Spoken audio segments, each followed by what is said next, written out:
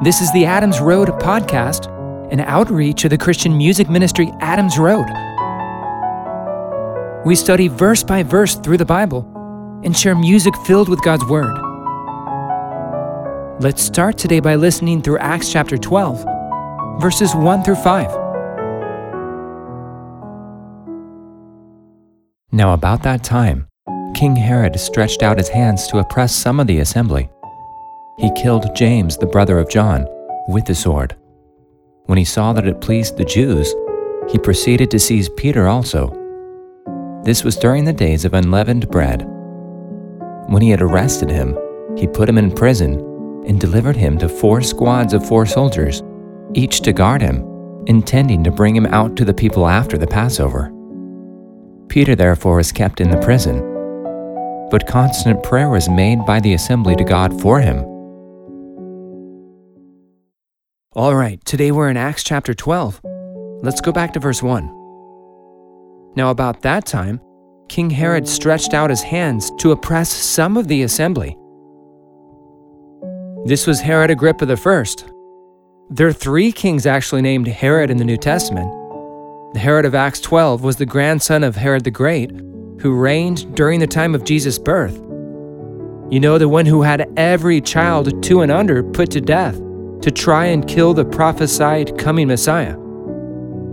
After Herod the Great's rule in the province was Herod Antipas, who was involved in the trial of Jesus. So Herod Agrippa I, the 3rd generation Herodian tyrant of the New Testament and nephew of Herod Antipas, began oppressing some in the church here in Acts 12. When world leaders are influenced and controlled by the god of this world, Satan, we should find it no surprise that they would target followers of Jesus. I mean, don't we see regular examples of that throughout the world today? Some countries in the world today have essentially outlawed the practice of Christianity. There, Jesus followers are harassed, hated, unjustly persecuted, and imprisoned. Often it's the governmental leaders themselves in those regions who are the ones leading the charge against Christians.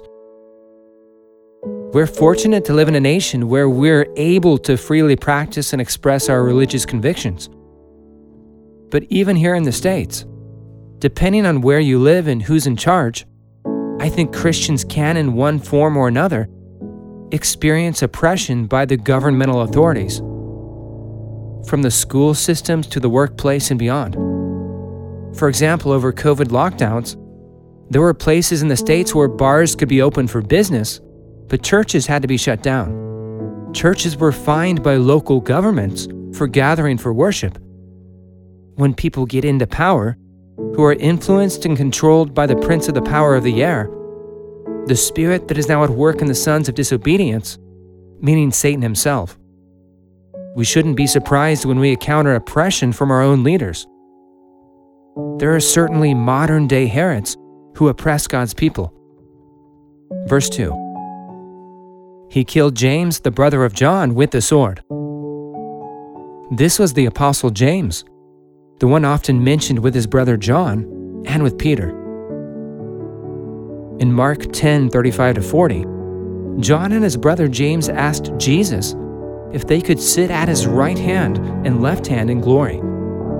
In other words, they wanted to be like the top dogs in the Messiah's coming kingdom. It kind of seemed like they wanted to bask in his glory and rule alongside him, like Jesus' right-hand men, the next in line. So here was Jesus' response in Mark 10:38. You do not know what you ask. Can you drink the cup that I drink and be baptized with the baptism I am baptized with? James and John replied by saying they could, although they didn't really understand then what that would entail. Jesus told them, you will indeed drink the cup that I drink, and with the baptism I am baptized with, you will be baptized. But to sit at my right hand or at my left is not mine to grant, but it is for those for whom it has been prepared. We find in the book of Acts many fulfillments of promises Jesus made. The martyrdom of James is one of them. You see, the cup James was to drink was a martyr's death. Verse 2 here in Acts 12 mentions that Herod killed James with the sword. This likely means he was beheaded. James was the first of the apostles to die a martyr's death, but wouldn't be the last. In fact, history records that most of Jesus' apostles would be killed. John was the exception, although many efforts were made to kill him as well. If the church of that time had some notion that the apostles were invincible and a martyr's death was always escapable, this would have been a wake-up call.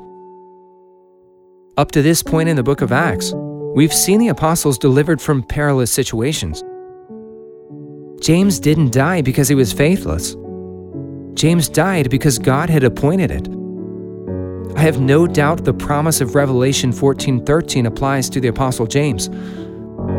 Blessed are the dead who die in the Lord from now on. Blessed indeed, says the Spirit, that they may rest from their labors, for their deeds follow them. James had fought the good fight, finished the race, and kept the faith. We all have an appointed time from the Lord to die, and this was James. But even in death there was victory. Revelation 12 verse 11 proclaims our victory over Satan in Christ. And they conquered him, that is the devil, by the blood of the Lamb, and by the word of their testimony, for they loved not their lives even to death. We have the victory through Christ's death. His blood shed for the forgiveness of our sins. In his death, we who believe find life. And by God's grace, the spiritual life we experience in Christ makes us willing to die for him. And they loved not their lives even unto death. How much do we love Jesus? Would we die for him? Are we unashamed to identify with him when it comes at a cost? When Jesus causes us to be born again by his mercy and through his resurrection, he becomes our life, identity, joy, hope, and peace. For a Christian, to live is Christ and to die is gain. Jesus said, I am the resurrection and the life. Whoever believes in me, though he die, yet shall he live. And everyone who lives and believes in me shall never die. Moving on. Acts chapter 12, verse 3. When he saw that it pleased the Jews, he proceeded to seize Peter also. This was during the days of unleavened bread. I remember trying to entertain my daughter when she was an infant. If she was in a bad mood or crying, I'd try to find ways to deal with it. If I made a silly face and she responded with laughter, I'd do it again. If she poked me in the head and my dramatized response cheered her up, she'd poke me again and I'd dramatize my response again. Herod was a crowd pleaser. He gave the people what they wanted. I doubt he wanted to please the crowd because he truly had their interests at heart. The guy was a politician. He was probably just concerned about himself and how such a move could have had some sort of political benefit. He was willing to rule unjustly in pursuit of gaining the approval and love of the people. Maybe looking for an ego boost and self-advancement at the cost of the oppressed minority. This also goes to show that the quote-unquote voice of the people isn't always the right or just path. When the people love the darkness more than the light, they will assuredly demand their rulers champion their sinful causes and pursuits. The Jews wanted Christianity stomped out. They wanted its leaders dead. Herod was willing to champion their cause for self-advancement. I'd venture to say we see this alive and active in modern-day politics. Do we ever see the lust for power consume leaders to the point where their political fame and advancement takes precedence over principle, justice, and morality? And don't we see at times movements started by the people, now embraced and championed by such leaders, like transgenderism being pushed on kids, or the LGBT movement? Don't we also at times see governments in bed with private companies for the benefit of both parties but at the expense of many others. For example, I wonder how many unjust wars have begun or continued because war can be a money-making machine for some. Or government leaders can issue mandates that might benefit some, but really harm others. Is it possible, even within the context of the local church, for this dynamic to be at play? Do church leaders ever compromise or water down God's word to please the congregation, and yet at their ultimate expense? Are we ever like King Herod in this regard in our day-to-day interactions, willing to unjustly put others down and harm them for our own self-advancement and causes, because it pleases the powers that be or the majority rule? Whether in the workplace, at church, among social groups, or in politics. Moving on, verse 4. When he had arrested him, he put him in prison and delivered him to 4 squads of 4 soldiers, each to guard him, intending to bring him out to the people after the Passover. Herod's extraordinary precautions in guarding Peter was likely in response to how some of the apostles with Peter had mysteriously escaped from prison before, like in Acts 5. Now, why did Herod wait to bring Peter out until after the Passover? Maybe it was so that after the crowds from afar were dispersed, this would minimize the possibility or impact of rioting. Maybe he wanted to appear respectful towards the Jewish festivals, or as observant. Or it's also possible that Herod thought he'd be able to garnish more approval and attention from the people regarding Peter's impending execution if he didn't disrupt their religious observances. That way, all the focus and energy could be placed on that matter. Whatever the reason, Herod's decision to wait until after the Passover was likely politically motivated. Verse 5. Peter therefore was kept in the prison, but constant prayer was made by the assembly to God for him. James the Apostle had just been beheaded by Herod. Like a shark having just gotten a taste for blood, it appeared more executions were coming for Christian leaders at Herod's hand. Maybe they had a sense Herod was willing to do the Jews' bidding to try and stomp out the Christian movement. The campaign was just getting started. Perhaps they saw the writing on the wall and felt that without divine and miraculous intervention from God himself, they were toast. So they prayed constantly to God for Peter. The Greek word iktinos, which was translated here in verse 5 as constant, is also used in Luke chapter 22, verse 44, where Luke described the agonizing prayer of Jesus in the Garden of Gethsemane. The prayers of the saints here were earnest prayers, serious, intense, passionate, eager, constant, and focused prayers. The assembly was really reaching out to God. My prayers often seem to be most earnest when I have a desperate need. Other times I'm not as invested into what I'm praying about as I should be, especially when I'm not personally connected with what I'm praying about or praying for. It's when issues hit us at home, come right to the front doorstep, and make an immediate impact on our lives that we're more prone to passionately reach out to God. This shouldn't necessarily be the case, as we should always want to passionately pursue God in relationship through prayer. But often, it's the trials in our lives that drive us to our knees. The assembly desperately wanted to see Peter delivered from Herod's hands.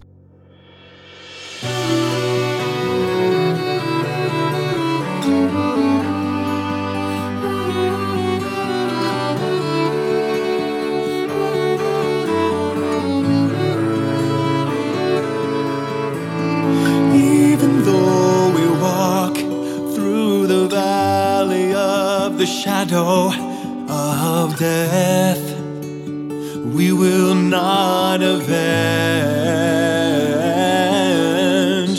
Vengeance is the Lord's, and if the world hates us, it hated him first. Would you die him, you will have great tribulation in this world, but take heart, he has overcome the world.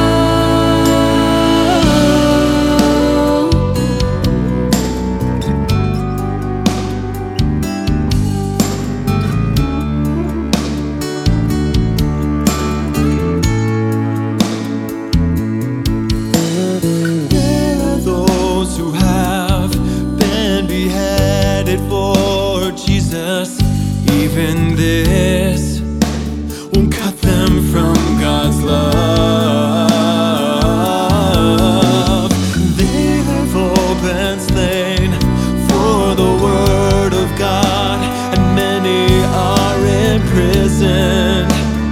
Let's remember them as if it were us. Let's be bold as God's word we speak. In him alone is our peace. Oh. Would you die for him? You will have great tribulation in this world. Take heart, he has overcome the world. Do not fear any man. If they persecuted Jesus, they will also persecute all who follow him. We must learn to be content in any situation. We can do all things through Christ Jesus, who us will strengthen. Afflicted but not crushed, persecuted not forsaken, struck down but not destroyed. We will not be shaken. Would you die for him? You will have great tribulation in this world, but take heart, he has overcome the world. Do not fear any man. If they persecuted Jesus, they will also persecute all who follow him.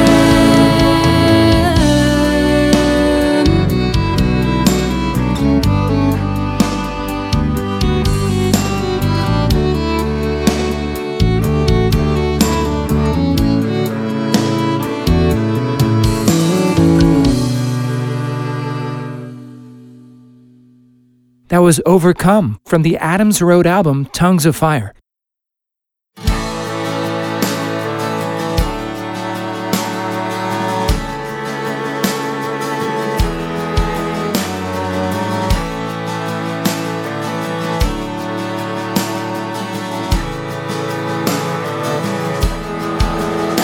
love of God was made manifest among us, that he sent to us his only Son, that we who were dead in our sins might know the great love that God has for us.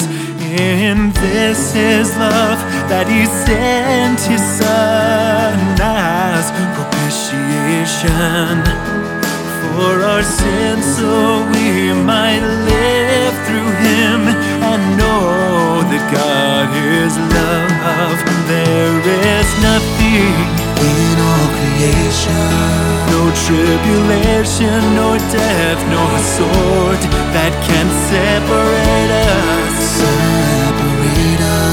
from God's love in Christ Jesus our Lord.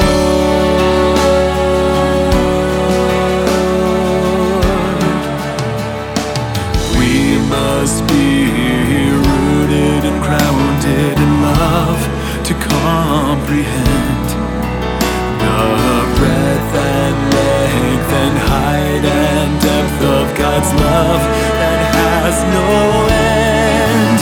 Oh, he is rich in mercy and abounds in steadfast love. The riches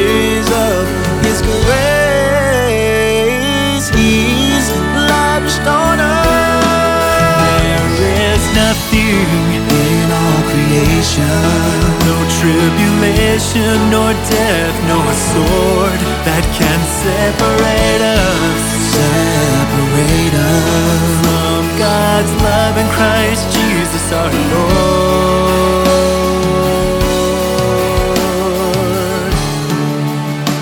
He loves us with an everlasting love. We only love because He first loved us.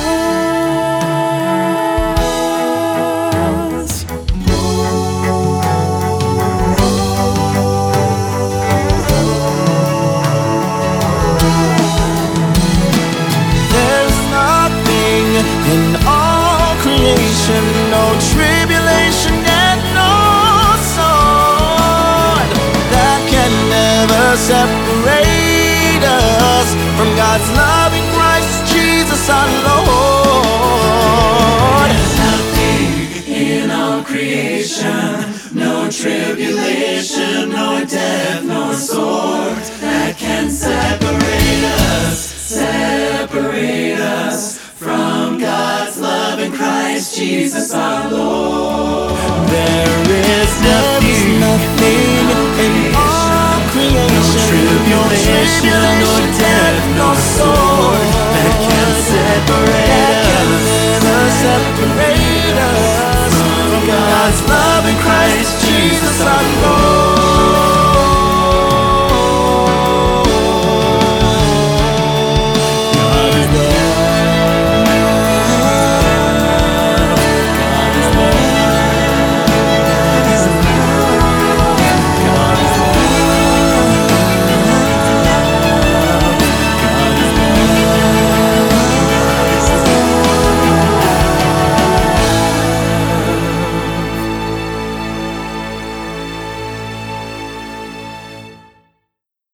That was God is Love from the Adams Road album It's So Simple.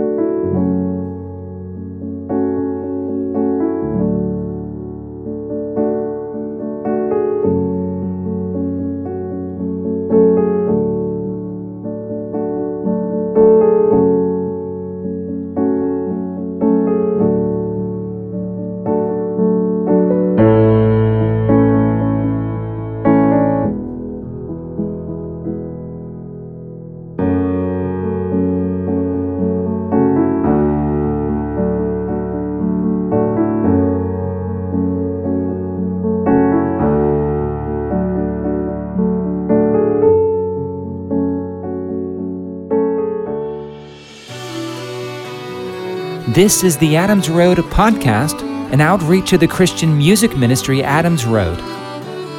You can learn more about us at adamsroadministry.com. Again, that's adamsroadministry.com. We release a new podcast episode every Saturday. Join us next episode as we examine Acts chapter 12, verses 6 through 12. Grace and peace be with you all.